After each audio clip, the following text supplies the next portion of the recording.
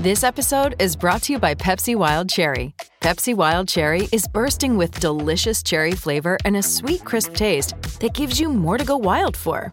Getting wild may look different these days, but whether it's opting for a solo Friday binge watch or a big night out, everyone can indulge in their wild side with Pepsi Wild Cherry. Also available in Zero Sugar. So grab a Pepsi Wild Cherry and get wild.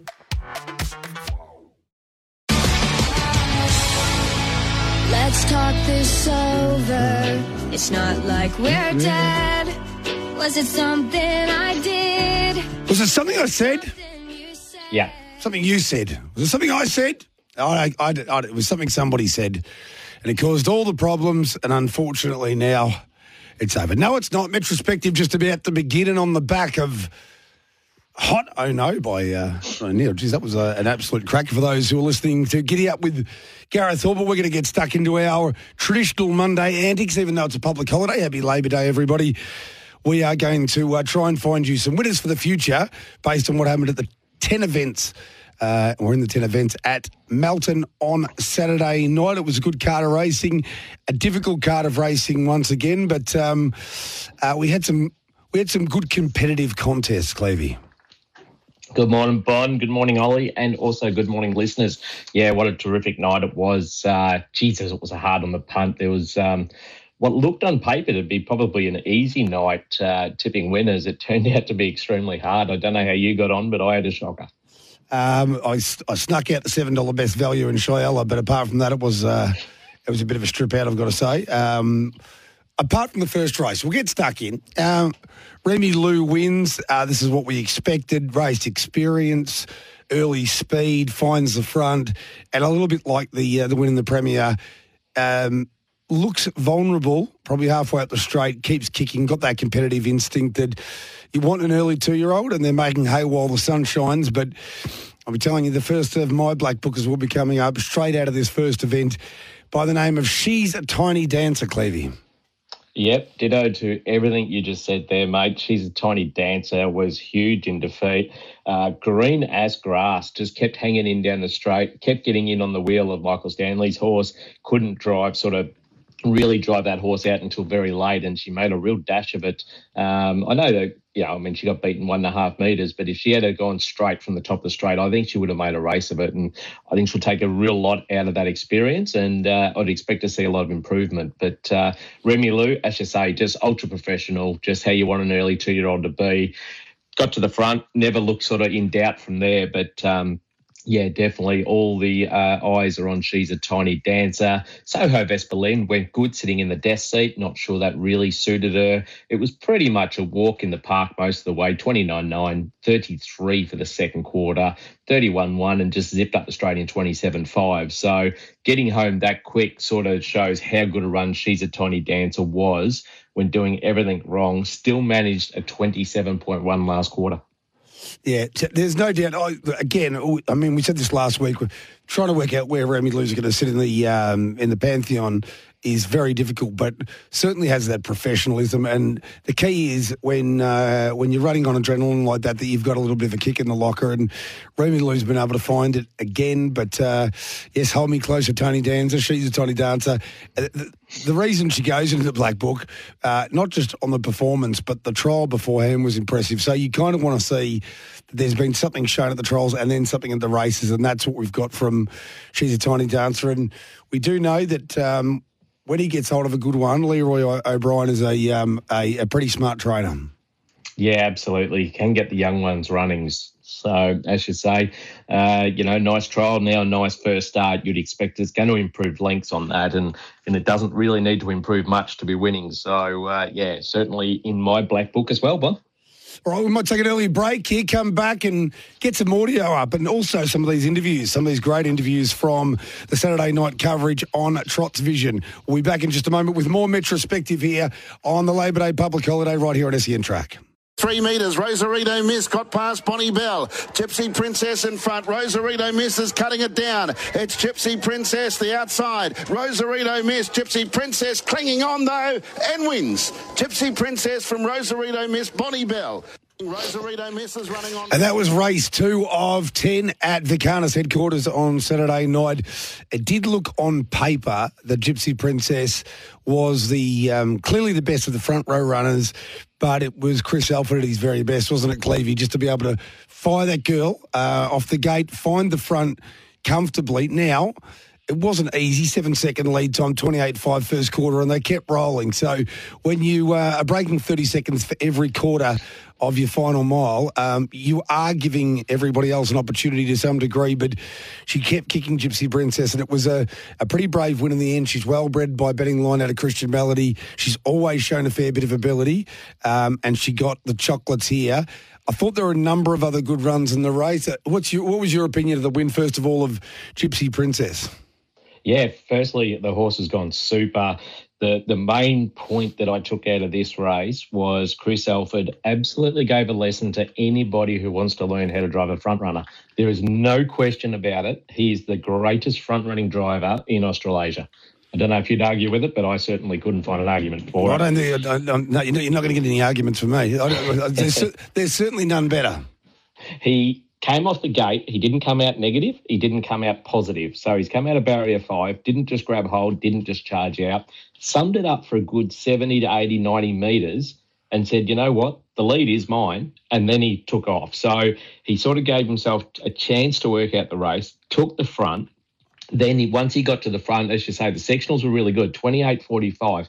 He did back that off. They'd gone 29.83, but the first half of that quarter, I reckon he backed off to a 31.5 sort of tempo. It was enough to give that horse a breather. That then got the favourite off and running coming around. And as soon as that favourite got within a length and a bit, then the pace went back on, which quickened that second quarter up to 29.83, 28.8 down the back, made it impossible for the favourite who had done so much work to get there to be able to run it down.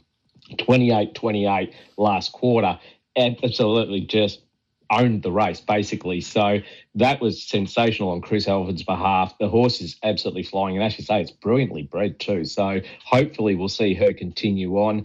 And another terrific drive here. We're just going to keep wrapping up drivers, I think. Greg Sugars, 3 pegs.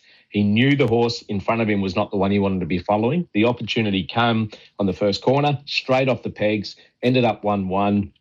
1 out, 2 back halfway through the race, got home, ran second. Had he stayed 3 pegs, he would have been dragged out of it at the 600 metres and had no hope. So Greg driving his typical, slice and weave and dive sort of race sort of got him into the second position, which was another great drive. And Bonnie Bell, it has gone absolutely huge.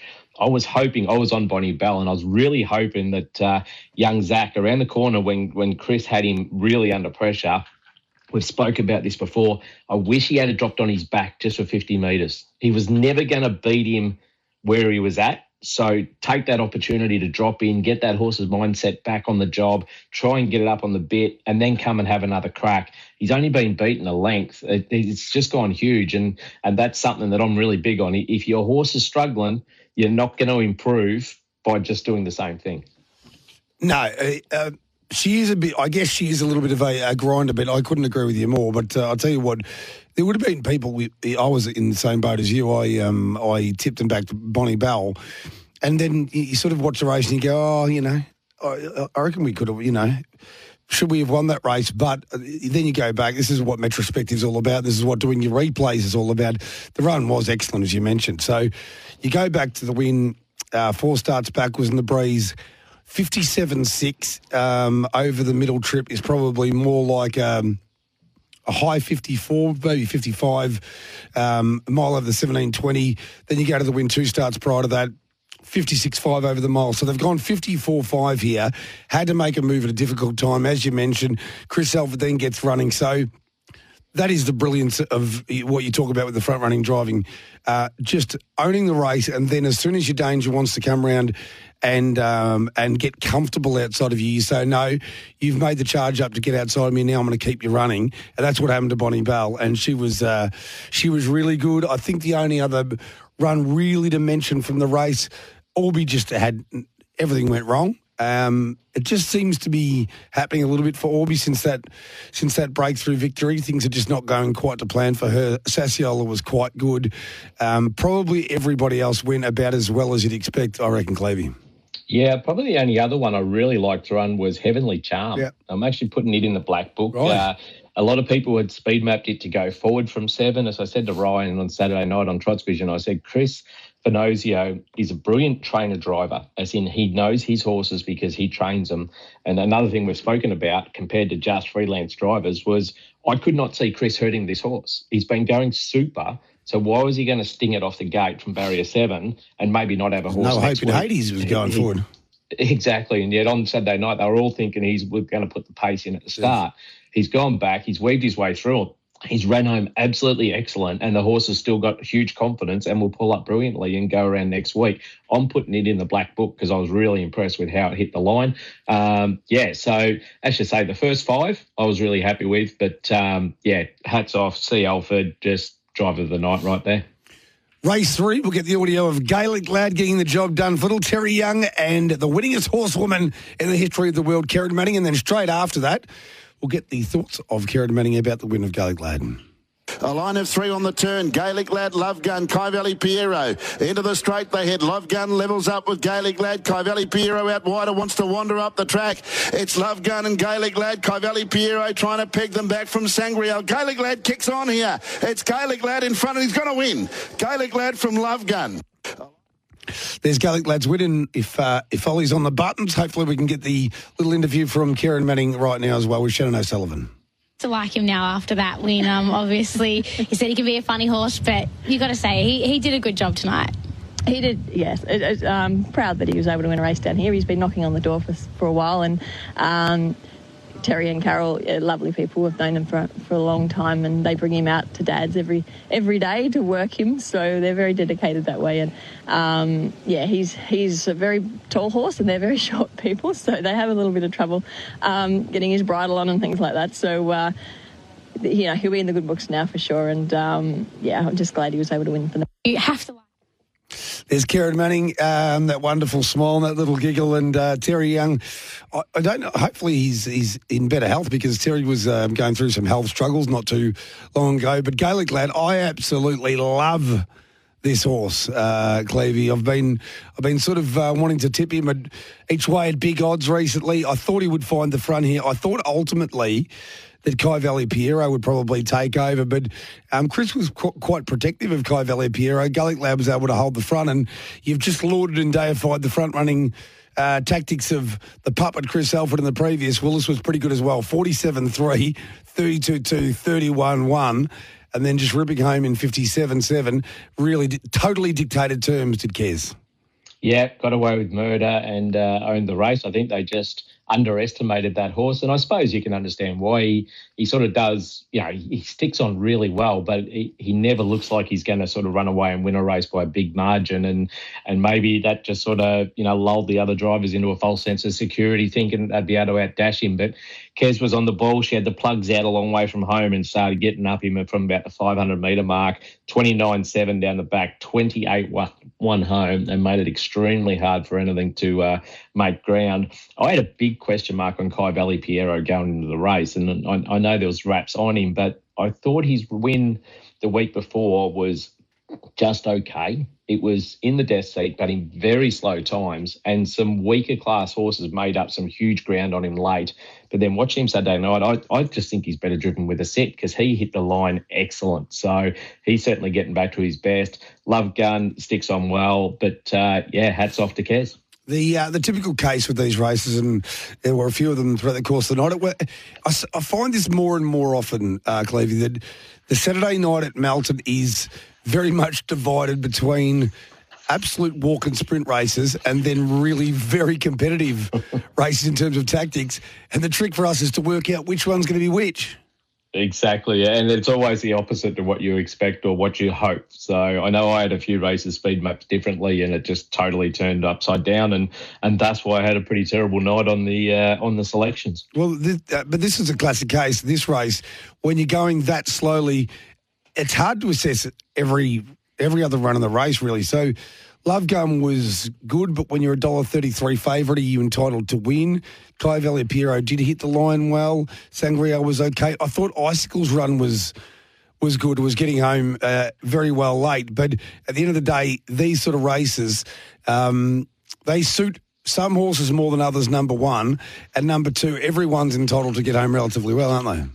Yeah, certainly. You want to see them all hitting the line. And when you actually go through the sectionals, pretty much every horse, well, actually the winner didn't. The winner's got home in 28.1.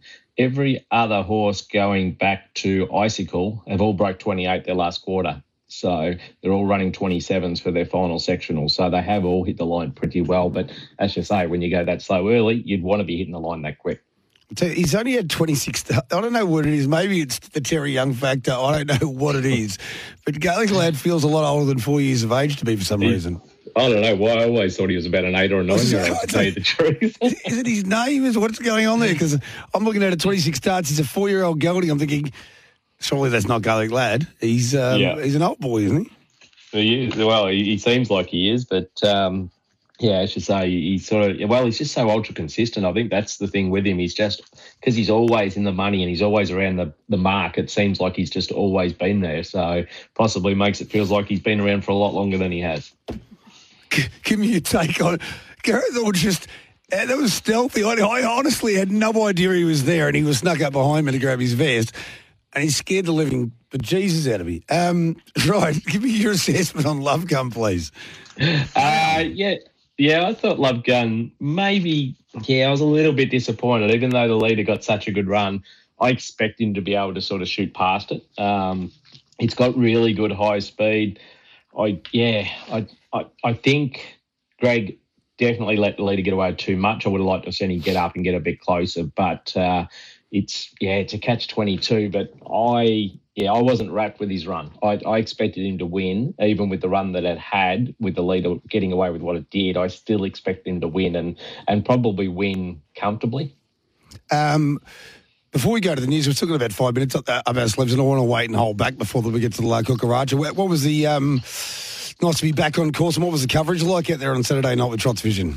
Yeah, we had a really good coverage. It was quite a nice night. We got out there and got amongst the drivers, and we had Andy on for an interview about Catch a Wave winning the Miracle Mile. Brent Lilly with chatting about Aldebaran Zeus taking out the big race up in Menangle. And then I also got to chat with Kate Gath, the Miracle Mile winning reinswoman. They're only the fourth reinswoman in history to win the Miracle Mile. And she was just over the moon. And Kate's she's just a gem to chat to. She's always gives you as much time as you need. And, she chatted about the whole race from the worrying false start to how she felt during the run. And I asked her at the top, I said, Menangle's such a long straight. I said, how did you feel at the top of the straight? Were you really confident, or were you a little bit worried that maybe, Spirit of St. Louis could pull out and go past you? And she said, look, the sectionals I got away with. She said, it's hard to be that confident in a Miracle Mile. She said, but I was pretty confident.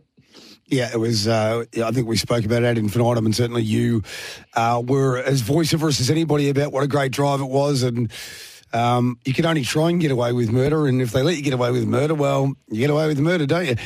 You take it. One factor. So I've already penned the articles for the Herald Sun tomorrow and for the Forum, and one thing we'll be talking about more a little bit later in retrospective is the week-to-week resurgence of the veterans. So it's a funny sort of a thing. Once upon a time in harness racing, you had to do your apprenticeship. Normally you were, 6 years of age at very least before you could win on the Grand Circuit. We can see that has done virtually a 180 with Catch a Wave 4-year-old winning the Miracle Mile, and we see this more and more regularly with the big races being taken out by the younger horses. But the one thing that I don't think should be forgotten, and we know we've got an incredible leakage of horses to North America, is there may have been an evolution and a revolution with the younger horses in the big races. But if you've got either a late developer or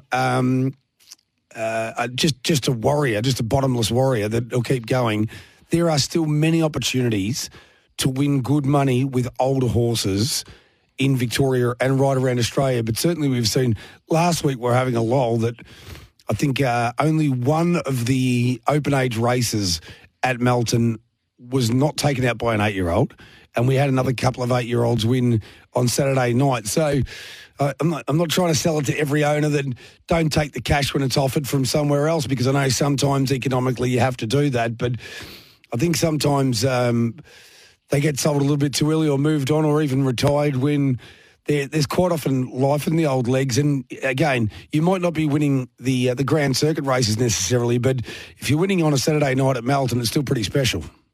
Yeah, absolutely. I hope that trend continues next Saturday night when Mirakuru lines back up, because he's 8 years old now too. But unfortunately, he's only had about 42 race starts in his 8 years. So he's been a confusing one. But yeah, it really is. The rating system certainly has altered the way a lot of these older horses sort of can get back into their racing pattern and get back into the winner's circle. And look, it's great. If an owner's going to sit there and pay up for a horse for that long, then it's great to see him getting a return, because the hardest thing about this game is the upkeep of your horses. It's not cheap. And if you're not getting a return with prize money, then naturally the horses get moved on. And then, like you say, all of a sudden we have less stock and everything else. So the fact that these horses can still be so competitive at an older age and keep that money coming in for the owners, they'll just keep reinvesting. There's no worries about that. It's when they can't get a return for their money that they stop reinvesting. Yeah, but there is the other case too, though, where you're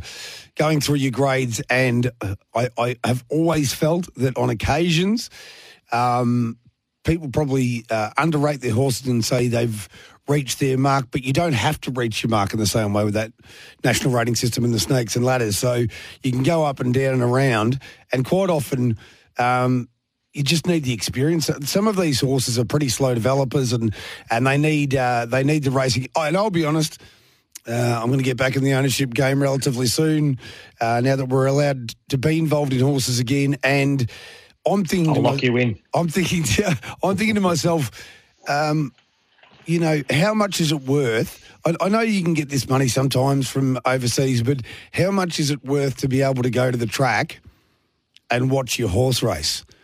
I mean, I know sometimes it's too good to be true, and when they're offering ridiculous money, particularly if you know your horse has gone through the grades quickly and maybe you think it looks better than it actually is, and people are going to work out a little bit later, if we keep racing it here, then the price is going to drop because they're going to realise it's a little bit limited here, there and everywhere. But I do think that the value of being able to go and watch your horse race, go to the track, go there with your mates and enjoy the night has got to be worth something as well. Let's go to the news, come back, more Metrospective with Steve Cleve and Jay Bond straight after this.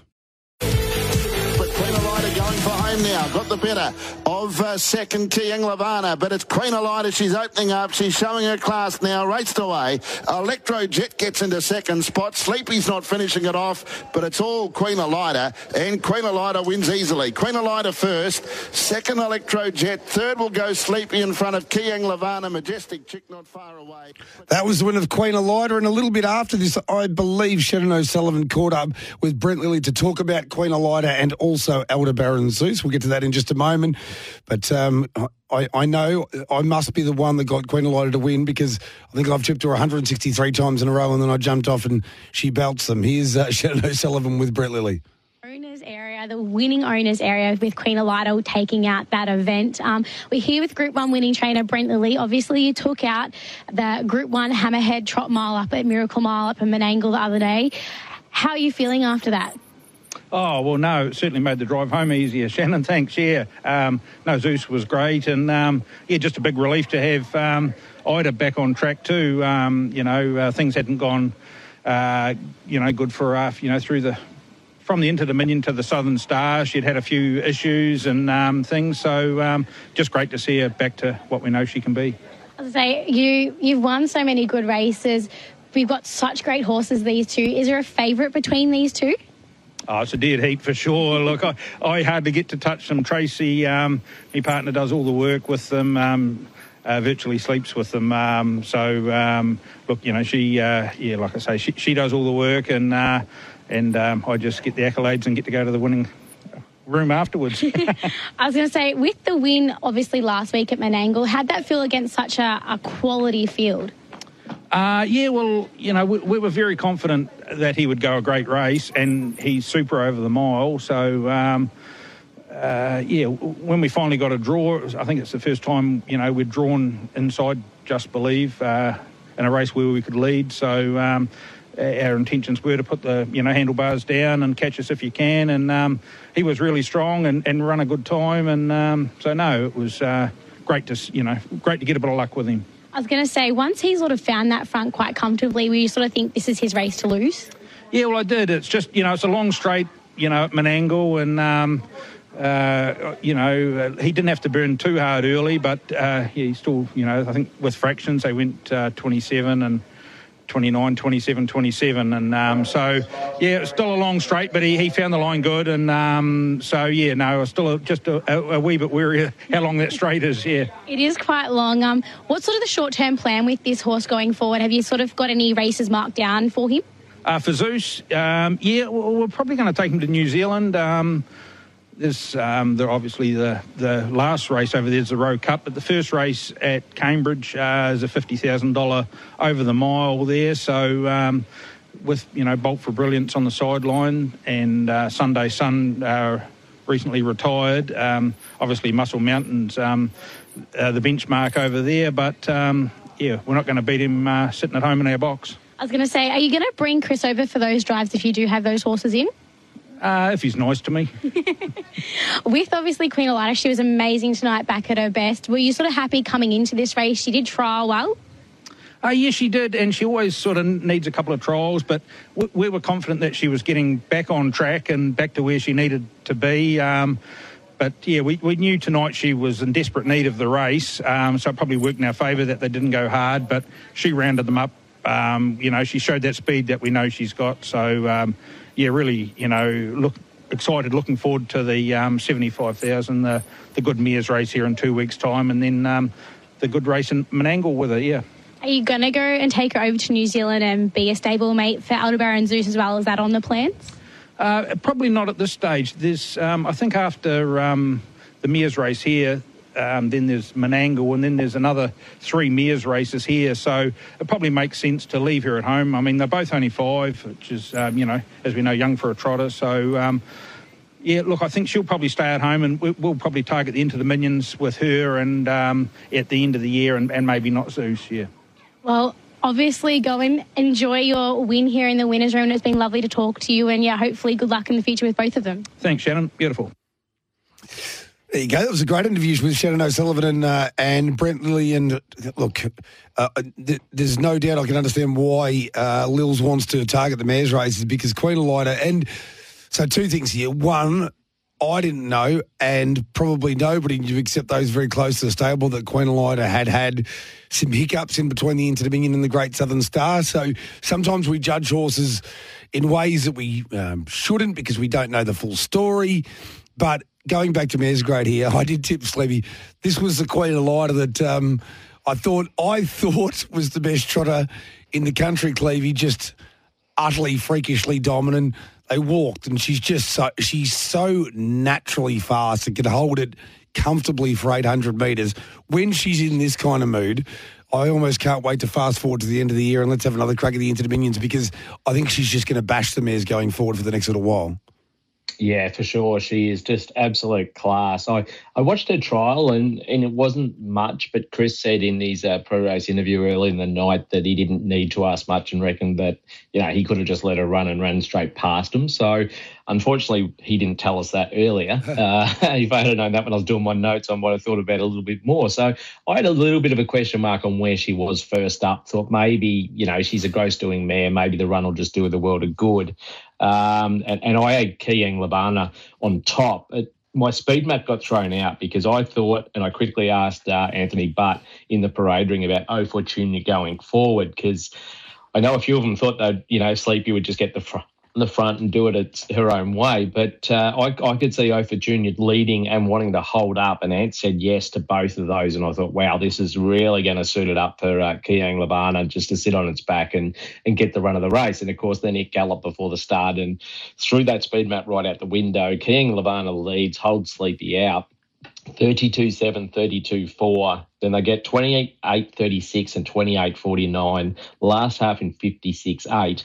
And as you say, Queen Elida's just got that much high speed that nothing could go with her. And Chris even said after the race, he goes, look, this was their opportunity to beat me by getting out and running, which is what I thought Fortuna would do. He said, but they've gone that slow. He said it just played into her hands. And I mean, that's just a fast work run for her. She would do that every second day of the week just to keep fit. So, they basically handed the to her on a silver platter, and she took full advantage of it and said, see you later. And that'll just improve her too, fitness-wise. She hasn't been knocked around, and she'll come off that run and just improve from there. But one thing I did note is she looked fitter Saturday night, I reckon, than I've ever seen her in her life. She looked amazing, not big and gross like normal. Not hard for her to do. She quite often goes into good races looking like a chunky monkey, doesn't she? Exactly, and I was really shocked at how fit and racy she looked, and you can understand how she peels off that speed when she's like that too. She's an amazing mare, and as you say, she's going to belt up these mares quite a fair bit over the next 12 months. It's freaked me out for a long time, and this is why I was kind of a little bit perplexed that she didn't win one of the big races against the boys, but now I know a little bit more, that I've rarely seen a trotter, if ever in my memory, who seems to be able to accelerate so comfortably without looking like they're going, like she doesn't look like she's taking off. It's just power cruising. And 56.8, and to do it as easily as she did it is just phenomenal. We talk about it regularly with the trotters these days that, they never used to run these times, but 56.8, pretty amazing. I tell you, sometimes it's a very fine balancing line, isn't it? With a horse like Kieng Lavana. Kieng Lavana's been, just an amazing comeback story for a start, but had absolutely been flying. Now, tell me your thoughts here, Clevy. You look at the times and you say, well, you led, but you did no work. But can it be such a fine line that even being run off the gate a little bit like that, when that hasn't been what you've been doing of recent times, can upend you, or was she just way below her best? I think both her and Sleepy were miles below their best. Electra Jet is a 68 class, and I know it's got ability, but it went straight past them and beat them by over 11 metres. And then, that's a 68 class against 120 raider, 119 raider. They are way better than what they went. They should have been, even if they get beat, they should have been second and third in that race, and especially the way it was run. So I don't know if there's been vet checks or anything like that done, but I wouldn't be surprised if maybe both of those have come to the end of their tether for this prep. You never know when it's going to happen. The only thing for Sleepy, I thought two things. Jason Lee made his intentions relatively clear, I suppose, but charging forward and still having another truck for the front, I don't know whether that would have helped. And she did sort of get into a little bit of jostling late and lost her cadence and lost her gait, but still, I couldn't make an argument that they both weren't a fair way below their best. We've already spoken about Fortuna. The only thing with Electro Jet, I know she's not that highly rated, but tell you what, has always had a fair bit of ability, and she's not going to be able to avoid Queen Elida too often if you want to go in these races. But at that rating level, it's almost got to be a black booker, because there's got to be a race right around the corner for her. 100%. At 68 rated, I mean, she can go in, quite often. They have these, 70 to 79s or one Metro win or any of those sort of races, and she's not going to be bumping into any of the horses in this field except for maybe Majestic Chick, and she, she gapped her by another 12 metres. So it's certainly a black booker in mine, and the way it hit the line, that would have been a really good confidence run for her too. Here's Lunch with Arthur, winning race 5. Before we go to a break, this is the first leg of the quaddie on Saturday night. This will get us halfway through the meeting. Robbie O'Connell and Zach Phillips combining.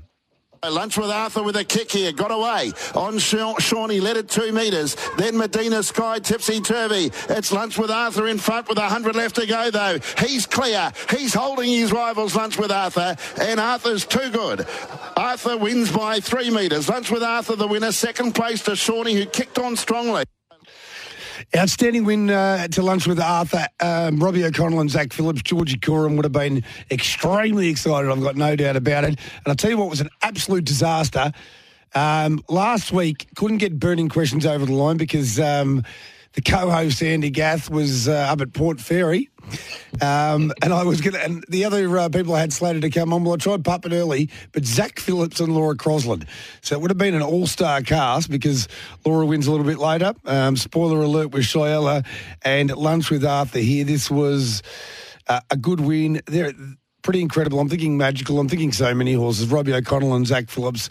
Zach's still a young man. He doesn't drive as often as he used to. He's got his horse transport company, but they're a dangerous combination when they do get together, Clevey. Yeah, they certainly are. Look, Zach's an absolute star driver. There's no question about that. He's got a great set of hands on him. Horses run for him, and he can read a race and set up a race beautifully. So, it's a shame that he's not driving more often because you're certainly right up there at the top of the tree. Lunch with Arthur, he's just going strength to strength this prep. He's got a bit of age on him and he's had a few injury setbacks, but right now he's really at the top of his game. Especially with Kieron being scratched, I thought it just set the race up for him really well. Really hard for Shawnee to get around and have to do that bit of work to get around outside of him. Just took its toll. But look, he's going to work his way up through him. He's only had 8 race starts, so we can't go knocking on him too much. Tipsy Turvy got home well. I got laughed at Saturday night on air and I tipped Medina Sky to put in your first fours at $151. He gets up and runs third, paid $10 a place. And, it was just a great first four from there. It was just filled in a bit of value and happy days. I always try to find a little bit of a value, but that one was exactly what we were after at $10 a place. But it's actually going really well and probably worth watching, but maybe just more back in the country into its own grade than maybe hitting Melton. But it's knocking on the door to win a race. It was very good going back to about Vic Bred time 12 months ago and maybe just hasn't done a lot since then, but it's always had the ability. So another one, I'm not going to black book it, but I'm certainly going to put a watch against it. This is another race. Well, a couple of points here. One, Greg Sugars on Medina Sky. It's just amazing how much the top drivers can lift horses at times. But this was another great, like the drive from Zach Phillips here. Shawnee's 3 wide to the breeze, had to do it when you're drawn out the back over 1,720 metres. And for Zach to know, look, I'm going to roll here 28-8, 29-2, and I'm going to make the first half of the race quicker than the second half, knowing we've got this horse hard fed and we're going to make life hard for our Major Danger. There was more than one brilliant front running drive on Saturday night. Oh, there really was. And as I said to Zach in the interview after the race, I said, your race-winning move, I thought, was as soon as Shawnee got there, he'd done enough work that he knew the pressure was not coming, and he backed it off to a 30.36. Your third quarter is never your slowest quarter, and yet it was in this race. And that was the breather that he needed to get that horse to really find the line as strong as he did. And a little bit like Chris's run earlier, he backed it off at the right time to get a breather. And then when the favourite come, he got running. So a lot of drivers would have said, the favourite's up outside me now. Let's put the handlebars down and let's get going to make that horse really uncomfortable and make it work hard. Zach went the other way. He just grabbed hold, put the brakes on and said, well, time for us to catch a breather.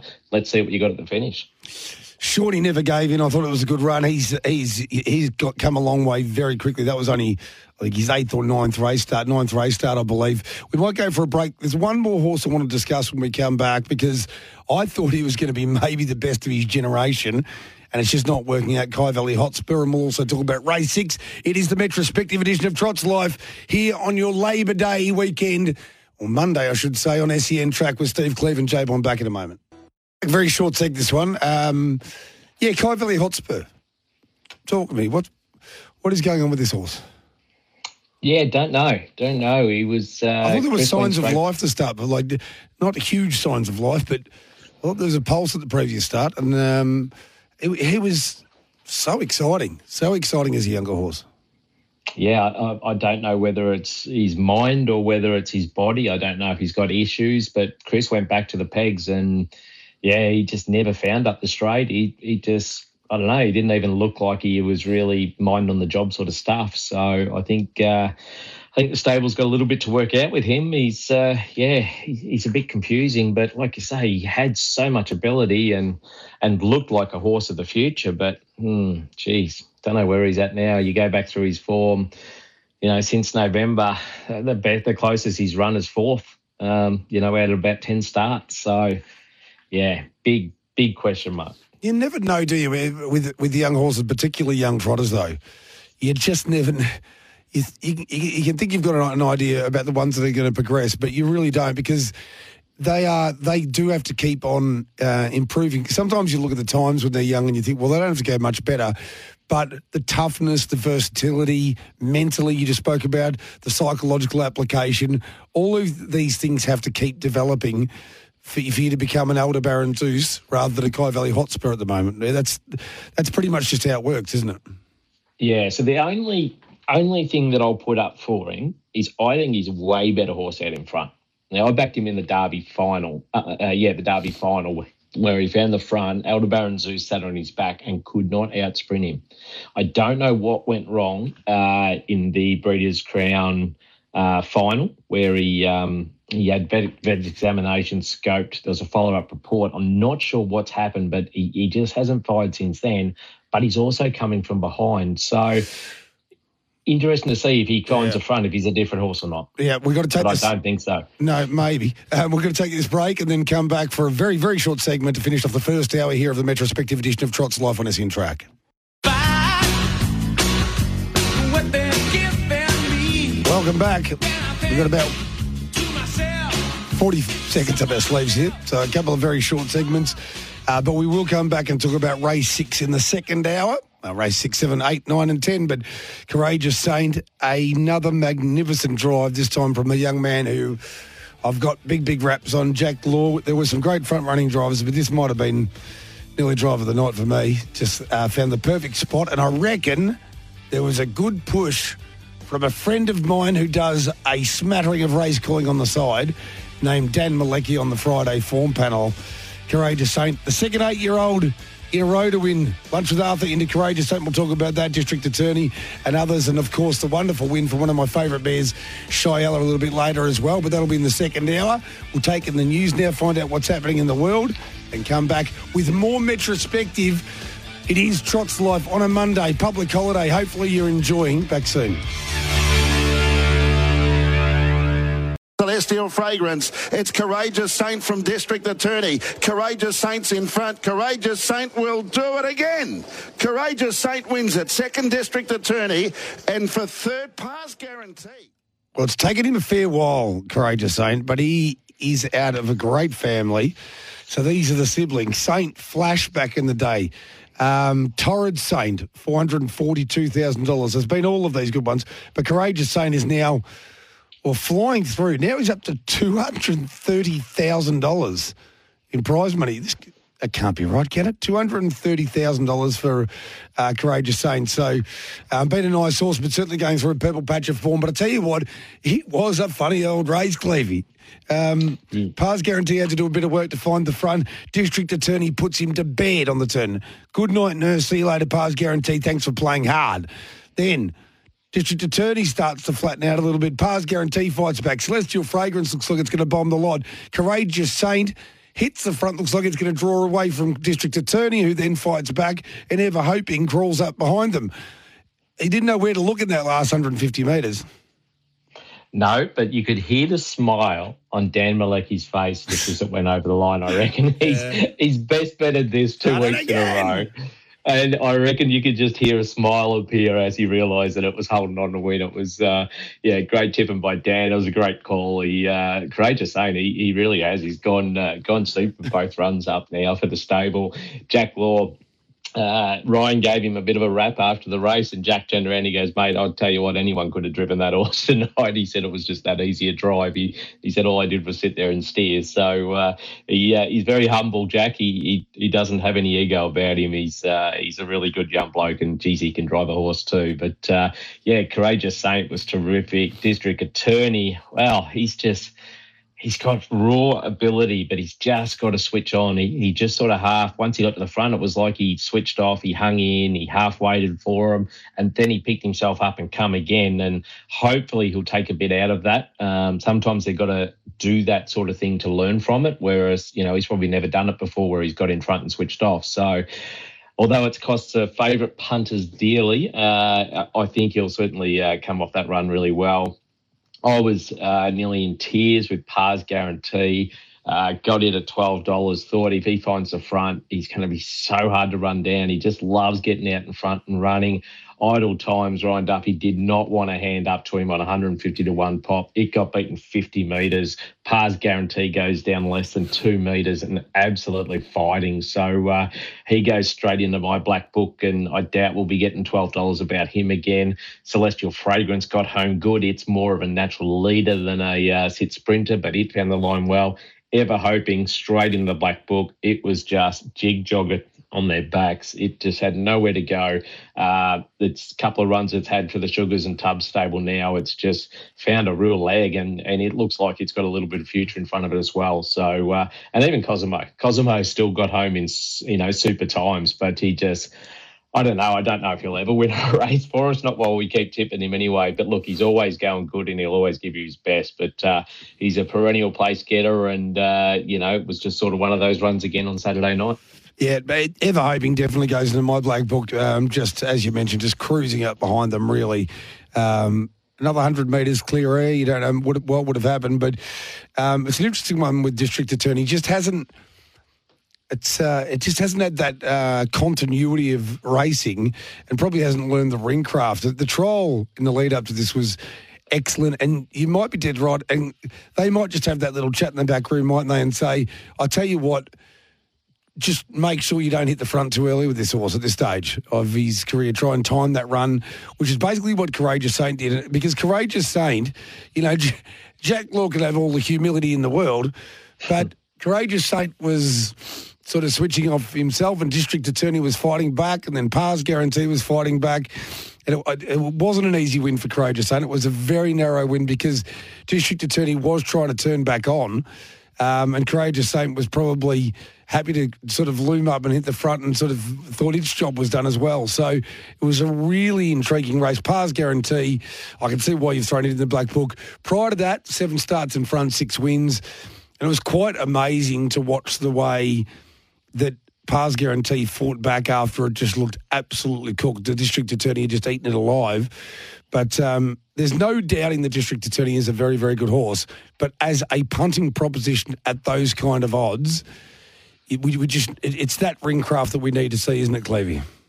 It is. And they've gone 153.1. It's good going. Really good going. And look, when you say about Par's Guarantee and District Attorney fighting back, the last quarter was 27.8. So it wasn't like they went 27.2 down the back and got home in 29, and they just plodded home. That was the quickest quarter. And, the second quickest quarter. The first quarter was just quicker, but they went a lot quicker than the third quarter, which means that those horses, once they were struggling, shouldn't have been able to pick up and go again. So that's where I really give them a big tick for the way they actually found the line. But the thing we know about District Attorney, I think you would concur with this. District Attorney has got a 26 forward him. Like he's a really, really, really quick horse, really devastatingly fast horse. But he's still learning what the game's about. He put them to bed and then he let them back out of bed. I think if he was 1-1 where Courageous Saint was, I think he wins this by 15, 20 metres. Well, I think if he's hitting the front.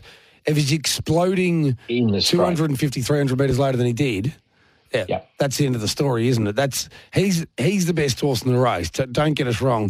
It's just that he's got to learn. He's got to learn his craft, and he's going to be a very good horse. Everyone knows it. Everyone's known it for a fair while. But Ever Hoping in my black book, and Par's Guarantee goes into the black book for Steve Cleave, along with Ever Hoping. Race 7. This would have put a smile on your face. You're a good mate of Lisa Miles, Clevey, and Valachi. We talk about horses who don't often win. Well, Valachi found a way to win the Old Warrior in race 7 on the card. For home, though, Valachi put its head in front from Hurricane Hustler. Then Give It a Try. Imperial's Reason still getting home. Valachi's in front. Valachi from Hurricane Hustler. Valachi kicks on from Hurricane Hustler. Give It a Try. And Valachi's won it. From Hurricane Hustler, Give It a Try in a demolition derby. For home, though. And that's what Demolition Derby is what it was. 44.8 lead time. 29.4, 30.2, 28.5, 28.6. Issues everywhere. And one horse in particular who started at $1.95, misses a place, and should have won by more than 20 metres, called Imperial's Reason, Clevey. Oh, that was just a massive run. Just watching the replay again, you just keep watching it over and over again. It was a smash-up derby. It really was. Coming around the first corner, Alan Tormey had a crack for the front with Omno Pumpkin, couldn't get there, saw a gap back on the fence, 3 pegs, said, right, I'm going for that spot. Put the brakes on. Zach Chapman hadn't seen it coming back to him quick enough for reaction time and basically ran up the backsides of him and galloped, went out to last. Then coming down the back straight the last time, the leader, Zoliver, just got tired, hung out, went back onto Stelicio Matuka's legs. He hit a wheel and galloped, which then flattened the horse outside of it.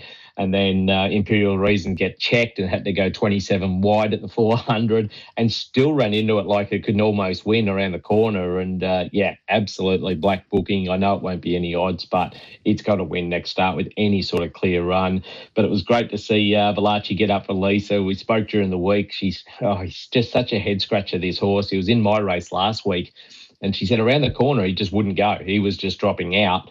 So she switched back to the inside and then over the line, she was locking wheels with Shorty's mate and climbing over their backs of him. And he just needed to switch on. And they decided this week to drive him forward instead of back, and talk about picking the right night to go forward, because otherwise she would have been right in the middle of that mishap in the early part. So going forward, certainly won the race. And I know Lisa was extremely happy, and Mickey and Terry Lingard too, they were over the moon. They've been around in this game a long time. Mickey had a great horse in Villa Gem years ago, and it's great to see him still enjoying the thrills of racing. One of my absolute favourites, Villa Gem. Absolutely loved that horse, loved him.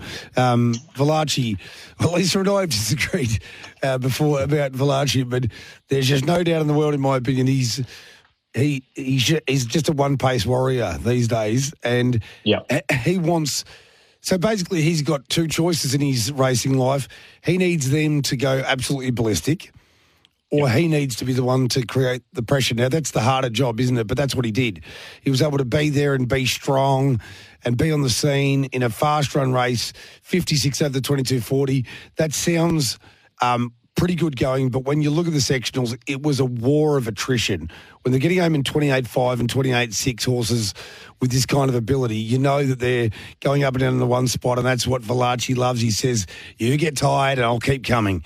I love to see him win. He's a horse that you just want to see keep going on. He's one of those horses you just think, give him more opportunities. And this is, again, going back to a long-term bugbear of mine about not enough long-distance races being on. I'm not saying he would be a great brutal stayer, but you can just see Valachi with his lack of gate speed and his stamina and his willingness to go 28, 28, 29, 29, that if there were a few more long-distance races, you just wonder whether Valachi wouldn't be winning on a far more frequent basis, Clevey.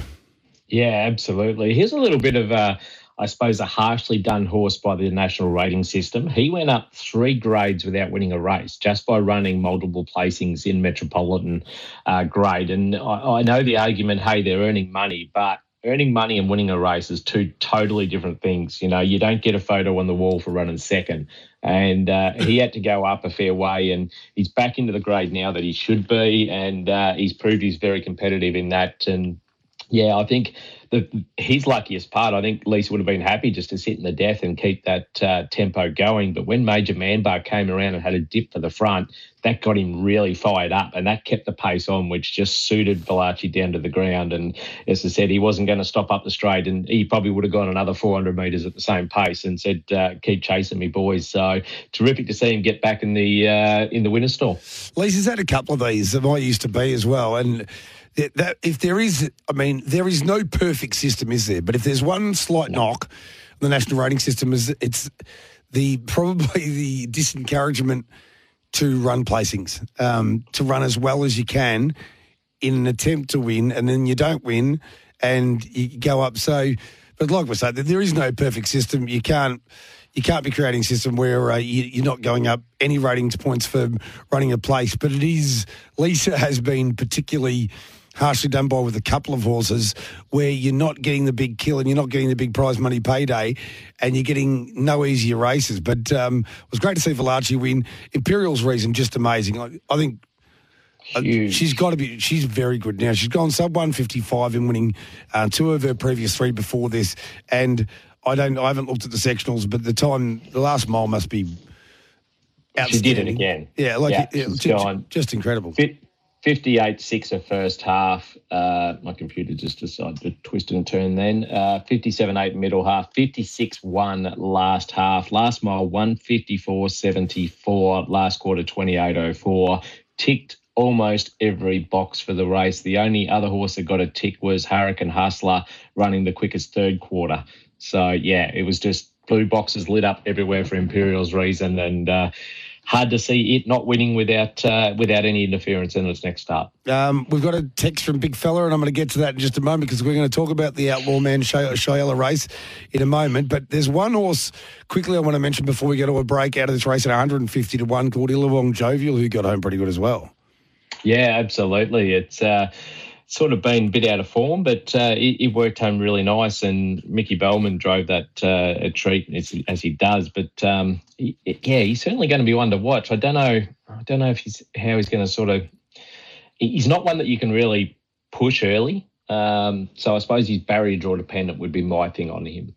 All right, time for a break. We'll come back, talk about Shayella and Outlaw Man. This was my big win of the night, the best value, getting the job done, and a horse I've got a lot of time for the winner. Back in a moment.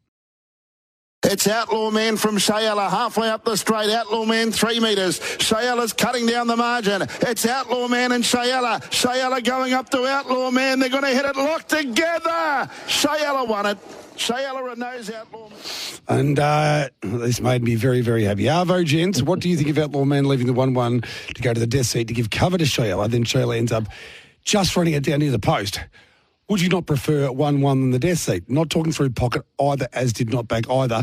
Enjoy your Monday, and what an exciting weekend coming up, gents. Cheers from Big Fella. The only thing I'll say is, and I know I've got a love affair going with this mare, but she wasn't entitled to win. 42.9 lead time, and Laura Crosland's the one attacking for the front to try and get it off radius. It doesn't work out. Even when you do get cover after that, I'll be honest with you, I even gave up. So I think that I get where a Big Fella's coming from, but I don't think there's an argument to be made that Shayella didn't 100% deserve this victory, Clevie. Absolutely, mate. Look, Outlaw Man, as we saw, his 6th win in a row was one of his best runs to date when he got out in front and just rolled in 152 and change. And I think that rolling suits him. I think Kate did the right thing. I mean, the leader had burnt, Shayella had burnt. She gets the death seat very easily. And, Shani goes down a pimple. If she wins, you say, hey, that was a perfect drive. So it's a little bit, sort of here or there. And I backed Outlaw Man. I thought he was one of my best of the night. So I am talking through my pocket, and I'm not upset with the drive at all. I thought she drove the horse perfectly. We just got beaten by a horse that is back to her best. And now this mare, you've been crowing about her for a long time. I know you love her. I said to Laura in Trot's Vision, I said, you've made one person in this world happy. And I said, I reckon I can hear him cheering right now. And that's Jason Bonington. I said, he's been black booking this mare for 37 weeks. And I said, finally, she's got back and done it. And I asked her about it because, if you have a look at her form, from January to May last year, she had 7 starts. One of those, something happened in the race, they pulled her up out of the race. So really 6 starts for 5 wins. And going absolutely super. Then her form went off. And I said to Laura, what's happened? And they said, look, she started tying up really badly, and we had to find out what was going on, and we had to change a few things with our training and our feeding and that just to try and sort her out.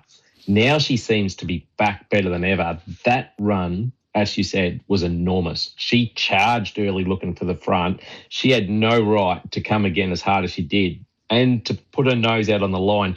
Outlaw Man was in front 1 stride from the line, and he was back in front 1 stride after the line. The only time Shayella had her nose in front was the stride right at the finish. So for her to stick her nose out the way she did, it was just it was an amazing win. And as I said, I did me money, but I was rapt to see her win, because it's great to see horses that we know have the ability get back to that form. Yeah, and I mean, you quite rightly talk about that golden period up to May, where we're talking 155.5, 155.9 over the middle trip. This is 154.9.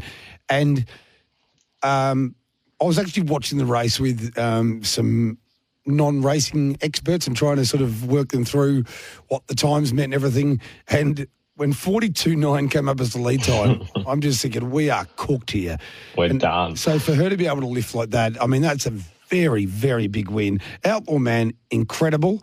I think he's even turned out to be a better horse than maybe Andy and Kate Gath would have expected early doors. That's a very big run in the breeze, 154.9. But there were stacks of good runs in the race. Shorty's mate will just be winning one at 40-1 at some point. It'll just be 3-4 poles. They'll go berserk. Everything will work out. The gaps will all be there, and Shorty's mate will win. And that's why you can keep backing him each way. And I know it's been a tough road for me, backing him each way over and over and over again, finishing 4th and 5th and 4th and 4th. But the thing is, when he does lob at 40-1, all sins will be forgiven. And you're well in front. And even Kenty's Butterfly, I thought was a good run. So that's going to turn out to be a very strong form race, I think. Absolutely. Magic Mike was really good as well. Shorty's mate, as you said. By our time, race didn't suit it. It's not a sit sort of try to dash home up the straight. It needs to be out and rolling a bit further than that. It went really good the week before when they popped out 3 wide in front of me going to about the 500-metre mark, and that's the sort of run that suits it better than waiting to the top of the straight. So I wouldn't even, I just put a line through that run and just ignore it. It wasn't bad. It wasn't great. It was just a not really suitable run. And as you say, Kenty's Butterfly, I couldn't believe the odds of it. I know it's well up in class, but it's been racing super through, the Vicbred final. It ran second in. It's certainly got a lot more ability than what its national rating says that it has. It's only a rating 63, and it's racing some 80s and 90s here. But, it's going to have some fun with this horse. Paul Parsons, she's certainly got a future. Radius, look, he did the early burn, but so did Shiala, and Shiala did more work. And, there's a big gap between them. Paul Vanquish Stride, he's actually got a good first-up record. I just wonder if something might be wrong because he dropped out of it very quickly around the home corner. Yeah, I just can't. I'm not sure. I'm glad he won at Ballarat during the Inter-Dominion series at Radius because I was on for a stack on that occasion and I just fought back and I was able to win only twice before in its career. It had been in front for 2 wins. I just can't work him out. Because I feel like he wants a pretty brutal tempo. I don't think he's the sort of sit up and sprint horse. He can't be too far off the speed. I don't know whether his absolute best go in life is just sitting in behind them off a crazy speed, whether it's doing nothing early and then whipping around and trying to dominate races from outside the leader. But he's got me a little bit perplexed, that horse. Well, he's it was huge in the Horsham Cup, 5.5 metres to Like a Wildfire. Like a Wildfire would have been, $1.20 in this race Saturday night. And then you don't expect this, do you? No, and I just wondered, I don't know if leading's not his go because he was huge early. Like he had to do some work in that race and he still was climbing over the top of him at the finish. So maybe, he might have been better after the early burn taking a sit on something like Outlaw Manders and maybe then he gets home strong. I don't know. He is a bit of a confusing one and he doesn't win a lot, but he's certainly going good. But, he is a very confusing horse. We might have the news now. Come back and talk about congratulations, Catch a Wave 3-year-old Pace, won by a pimple by Captain Hammerhead. Back in a moment. Was catching up with Miracle Mile winning reinswoman Kate Gath. It's got a nice ring to it, doesn't it, Kate? Yeah, it does. And something that I probably never thought would go together, so it's been good. No, that's terrific. It was a sensational win. The horse went amazing. We did have Andy chat before, so sort of just more go for you from a driver's point of view. Let us know how you're feeling. You're only the 4th female to ever win this race in 56th edition. You girls are really taking over this sport. I mean, you're at the top of the tree. It's such a level playing field. But taking out a Miracle Mile, it just an absolute dream. Yeah, it was. It was something that was never really on my radar. Just a bit of a forgotten race for me just because it's hard enough to get in, let alone to win. So you kind of have to have that right horse to get into a race like that. And I'd never driven in one before. So, it's the first horse that we've been able to get into the race. And then to come out and win it was just, nothing better. The start of the race, false start. How are you feeling? I mean, that's a scary thought. Were they going to leave you behind? Were they going to call it a false start? What was going through your mind? Yeah, it was. Obviously, we had the gear malfunction there. So, once they turned around and come back, it was just all systems go again. And, it's not ideal, but it wasn't too bad. When you got to the front, I think they was pretty happy to hand up with Spirit of St. Louis for you, especially when they saw another horse outside you pushing forward. They really let you get away with murder. I mean, the sectionals you got away with mid-race. Could you believe you were getting away with such slow run? No, I kept looking in the second quarter because I didn't want to cop a burn because I knew I'd backed off quite a bit and I was just waiting for something to come. So I was quite surprised that I was able to get the second and third splits that I got. The straight at Menangle is extremely long.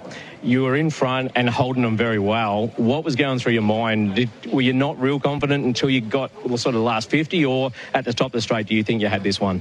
Yeah, look, it's not a race that you think, I'm just home here, but I was confident. Once I led and then got those cheap sectionals, I really thought it was, Catchaway's race to lose. I thought if I can do everything right here, he should be able to win and hold them off. I was aware that Spirit of St. Louis was on my back and it's a pretty serious horse, but and I did try to keep it initially around the corner. I sort of grabbed hold and stacked them up, but then Luke was under pressure in the death and was dropping off, so I really wasn't going to be able to keep Spirit of St. Louis in for very long, and at that stage I'd got a pretty good breather in the middle, so I was happy to just let him roll from the 4 and then really asking him at the 2, and it worked out perfect.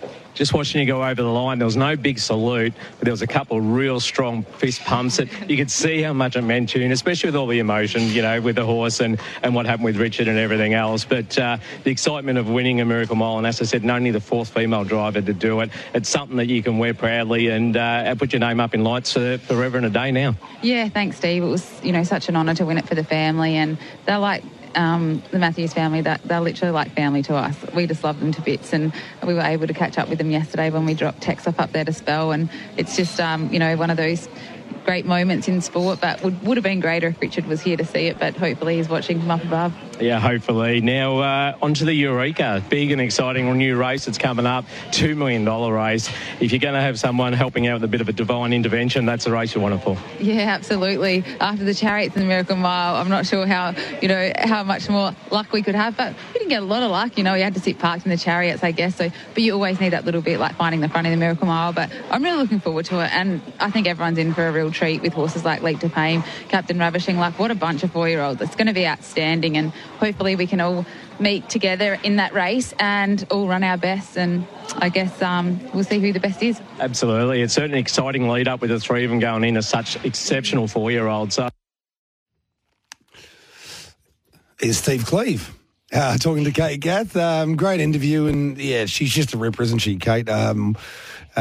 Beautifully spoken, and you can tell the passion that she has for racing, and the passion that she has for the Matthews family, and how important that win was. And I know Andy Gath was part of the coverage with Ryan Phelan as well. Now, I've said all those lovely things because we're about to hear the replay of Captain Hammerhead beating Vinny, and I'm wondering, hopefully you're not listening, Kate.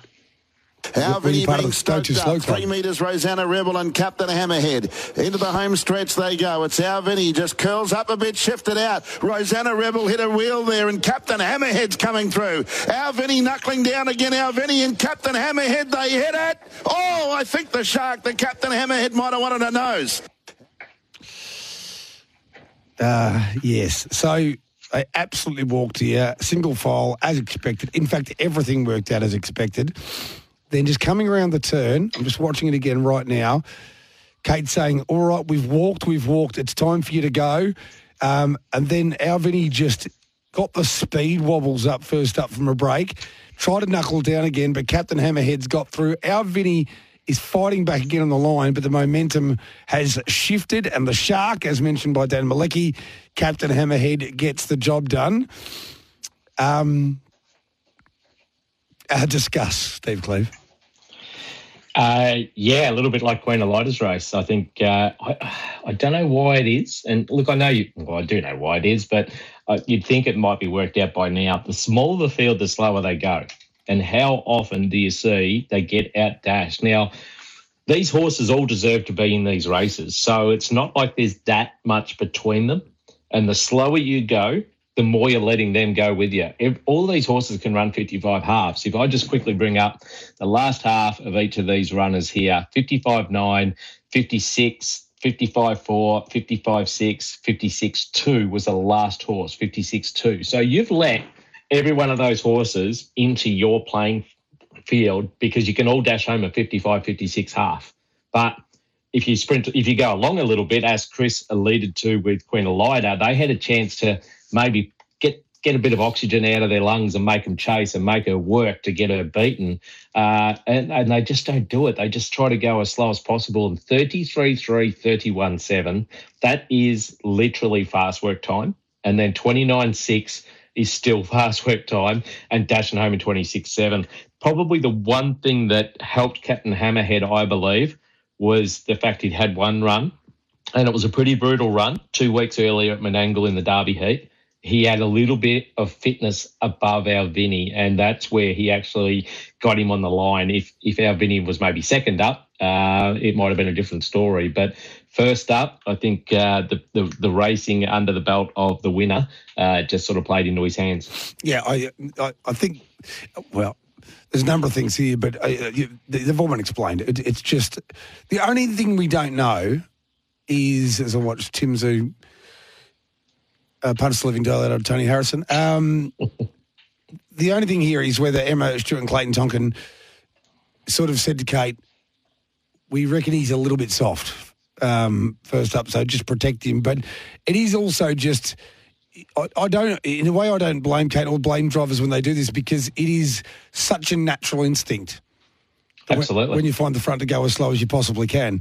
But for all the reasons you've outlined, sometimes you are just letting inferior horses who can all run a quarter into the race, and it does become like a trial type situation. This really was a trial. 2-1-6, 48 lead time, 33-3, 31-7. I mean, that's a slow trial. And so Captain Hammerhead just builds up that little bit of momentum. Our Vinny, it's the hard bit too, Clevey, is when you are walking, some horses are push button, aren't they? But when you're walking, and then even for the leader to sort of say, press button, now go as fast as you possibly can, that's where they can sometimes get unbalanced as well, because they're going from walking speed, not going through their gears, if you know what I mean. It's just going from walking to absolute flat chat. If she runs, say, 28-3, 28-4 down the back and gets home in 27-1, it's probably a different story. She probably doesn't get beat. But that's to say that she's gone from walk first quarter, walk second quarter, walk third quarter to flat out fourth quarter. Maybe just that extra 200 metres of running may have just changed the result. It wasn't much in it. It was only a short half head. But I tell you the one to watch, though, for me. Rosanna Rebel. Rosanna Rebel, wow. That thing is absolutely flying. Greg said, and look, Greg Sugars, as you would know, doesn't say a lot, and he doesn't talk arrogantly. Yeah. He's always very quiet and very, we may not, rah. He was very arrogant, not arrogant in rudely, but arrogantly saying, hey, mate, we're going to have a go at the front. We are coming out. He was very strong on the way he spoke. And that's not how Greg normally talks. So I stood up and took notice. I'm like, wow. When Greg speaks that way, you have to take notice of what he's saying. Unfortunately, it didn't work, but at least he had a crack. And then he went back to last, and you can see why he wanted to have a crack, because the way that horse finished off was absolutely phenomenal. Every blue box is just lit up here. It's run its last mile in 2 minutes, 28.67 third quarter, 26.76 home, 55.43 last half. It is just going to be winning very soon. And it actually looked like it was going to run past him when our Vinny rolled out and checked it. And then it sort of dropped a bit. And you know, you might look at the replay, and if you don't take too much notice of it, you might say, yeah, didn't finish off that great. But it was going past our Vinny on the bit before it got checked. And that was enough for me to say, right, you just got to black book this horse, because ignore the last 200, but right up until that point, it was travelling. Well, I thought you were going to say, when you were talking about Gregory, that he said after the race that we were going to win, because watching it, that's exactly what it looked like. And yes, exactly what you're saying. Sometimes you look at it and go, oh, well, you've been beaten still, you know. horse and cart in a bit, and you had your chance to balance up again. But particularly with young horses, with any horses, but with young horses, when you lose that momentum and you get unbalanced, it's. We've spoken about this before, Clevey. It's not the 3 metres that you lost from the check or from being hung out on. It is that, and then the momentum, and then picking yourself up again, and probably, to be honest, by the time that Rosanna Rebel had balanced up again, I think probably Gregory was aware that it was a forlorn task. But I'm with you. Visually, at least, it looked like Rosanna Rebel was about to go on by. Yeah, absolutely. And as I said, just the way Greg spoke about it, I think that, they knew coming into this race exactly how good this horse was going because, as I said, he doesn't talk, like that very often. And when he does, you sort of got to stand up and take notice. It's a little bit like Gavin Lang. You barely got a word out of Gavin, but if he said, hey, I'm going forward, then you knew damn well he was going forward. And Greg's sort of very similar in his mannerism and whatnot as Gav. So, when he said that, I really had to keep an eye on this horse. And boy, it is absolutely flying. One more race to get through. It was quadrilled by an Aaron Dunn pair named Hot Deal and I Think. Now, Hot Deal won the race, but I wouldn't mind discussing with Steve Cleve which is the actual better horse. You don't have to play it yet. We're going to go for a break and come back with that play on Ollie. And I think that I'll be answering, I think might be the... I think might be the better of the two horses, but Hot Deal was the one to win the final event, the Get Out Stakes at Melton on Saturday night. Back in a moment. Zora High, Listo running a race, and even I think is coming through after its stablemate. Hot Deal in front, I think's cutting it down. Will it get there? No. Hot Deal just from I think, who got very close on the line. Aaron Dunn, 1-2, and Hot Deal gets a job done and thoroughly deserved. It has been an ultra-contestant horse who's raced very well at the top level, but something about that second horse I like, Clevey. You and me both. I think it's the cut of a very nice horse. And I talk about this regularly, but if you go past the line by about 30 metres, I think is blazing on by Hot Deal and has so much more scope because we sort of, with Hot Deal, really lovely horse, but what you see is what you get. We know that horse very well, whereas I think is a bit exciting. Yeah, it goes into the Black Book as well. I'll tell you what, I've got a plethora of Black Bookers this week. I don't think I've ever had so many Black Bookers yet at one night. Quite a few horses catching the eye, and this was one of them. Burnt the gate early, got the lead. Would have liked to have seen how it went if it had been able to hold the front, but Andy's horse was fired up outside of it, and Azura High, and they end up letting it go, and it was climbing, and it almost pushed Kate into the dust sheet. It was just climbing all over and waiting for the top of the straight to open up. Once it got clear air, it burst through, and I don't want to sound harsh on the young fella driving him. I mean, he's only 17, and this might have even been his first Metropolitan drive. But he sat up and stopped driving it before the time board, not thinking he was going to get the stablemate. And on the line, there was nothing in it. He possibly could have won it if he had kept driving it out. Not saying he definitely would have, but yeah, it's something you don't really want to see when they do that. And I suppose the jockeys get pulled up onto the lot, when they start easing horses down. He never eased the horse down, but he did stop driving it out. But that horse just kept coming. And as you said, past the post, it kept rolling. So definitely one straight into the Black Book. Spoke to Aaron Dunn in the parade ring. Being a small field, I had a bit of a chance to have a good chat to him. And, he said, Hot Deal, very nice horse. And I said, what about the other bloke? Now, it's only had 8 starts. It's the lightest race horse in the field. And he said, well, it's only had 8 starts because it got laid off with a bad injury. I think it had a crack in its back leg. And he said, at home, there is nothing between them. He said, this one works every bit as good as Hot Deal. And when they go over the line nose to nose, then what he said was absolutely spot on. And Hot Deal's had 26 starts, 9 wins, 9 placings and 108,000. This horse is now 9 starts for 3 wins. And in 12 months' time, I wouldn't be surprised if it's got more in the bank than Hot Deal. Yeah, I would agree with that. There's something I really like about this horse, not just the performance, but just... It's got the look. It's got the look. It's got the pacing action. It's got that natural speed, and no doubt the young fella, Dunny, will have had a word to him. Probably happy to have won the race, Dunny himself. But, exactly. You can only get better. Here's my Black Bookers. You've got more than me, I think. Race 1, She's a Tiny Dancer goes in for me. Tick. Race number 4, Electro Jet.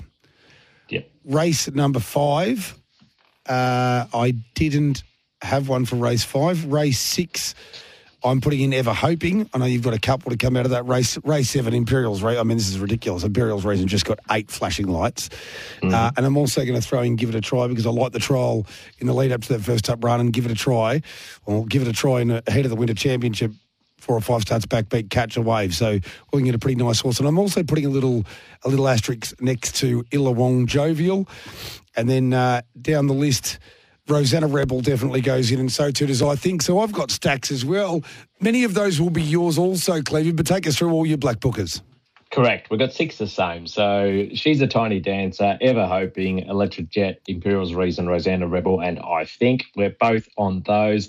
I also throw in Heavily Charm out of race 2. I just really like the way you hit the line from a quiet sit driven off a bad barrier, and Par's Guarantee. If he draws to lead and happens to find the front a little bit easier than he did Saturday night, the way he fought back in very quick time, I think he'll be winning very soon. And although we probably won't get $12 about him, we can only hope. But, I got 8 black bookers. As I said, I normally have 3 or 4, but Saturday night was just one of those nights. It was a real hard night to back a winner, but we certainly found that a few that we can follow coming out of it. It was as we go to the final break, it was a funny night where you look back and you say, well, it was hard to back a winner, but you look at the races and I think probably we were both all around the mark. Dan was really good. It was one of those nights where you could see a tweak here and there, and that's all it would have taken to be probably a blinder of a night on the punt. Absolutely. We ran a lot of placings. That was the thing. We were in the money, but just, when you back them to win and they run a place, it doesn't sort of help you out. So, but we'll back up again next week and hopefully our luck can turn. Time for our final break here on the retrospective edition of Trots Life on SEN Track. Back in a moment.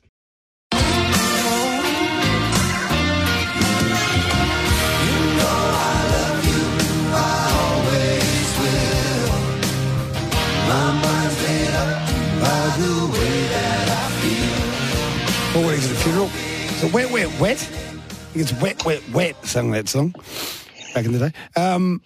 That's just about our job done for the day. You can go and enjoy the rest of there's no public holidays in racing. They're not real things, are they, Clevie? No, not with ours, but we're having a quiet day today. It's the lovely partner's birthday, so I'll be spending some time with her and Hugo and heading out to tea tonight. So it won't be a public holiday for me, but it'll be a bit of an easier day than normal. Well, happy birthday. And also, what's on the menu? What are we eating? Probably steak tonight. There's a new brewery opened up in Lancefield. It's actually a really nice meal too. We've been there about 6 times since it opened in January, so we're becoming frequent flyers. But they do a really good meal. So if anyone's in the area looking for somewhere to eat, definitely give the Lost Brewery a bit of a chance. Hugo's already chowing down on porterhouse, is he? Not quite yet. Well, he's enjoying the smell of it, put it that way. Easy. It's a great fun age trying to go out with the little ones. Actually, probably not yet at the really destructive level. No, he's safe at the moment. We're okay. It's the next sort of 6 months we're worried about. It's the one where they get a little bit older and they just start throwing their food around, and then, as Bella did once in a high chair, the spaghetti bolognese just exploded out of everywhere, and that's lovely. So, lots to look forward to for you, Clevie. Appreciate your time, mate. It's been great fun as always. Talk soon. Thanks, brother. You have a good day. Au revoir. And trackside coming up on track. Miles Fitzner's there. Who else is there? Tags, of course, the captain. Tags and Milo at Morphettville for the Adelaide Cup. So make sure you enjoy that coverage, and I'll catch you again a little bit later on tonight, hopefully with the Peacock for the Lids fly from 6 till 10.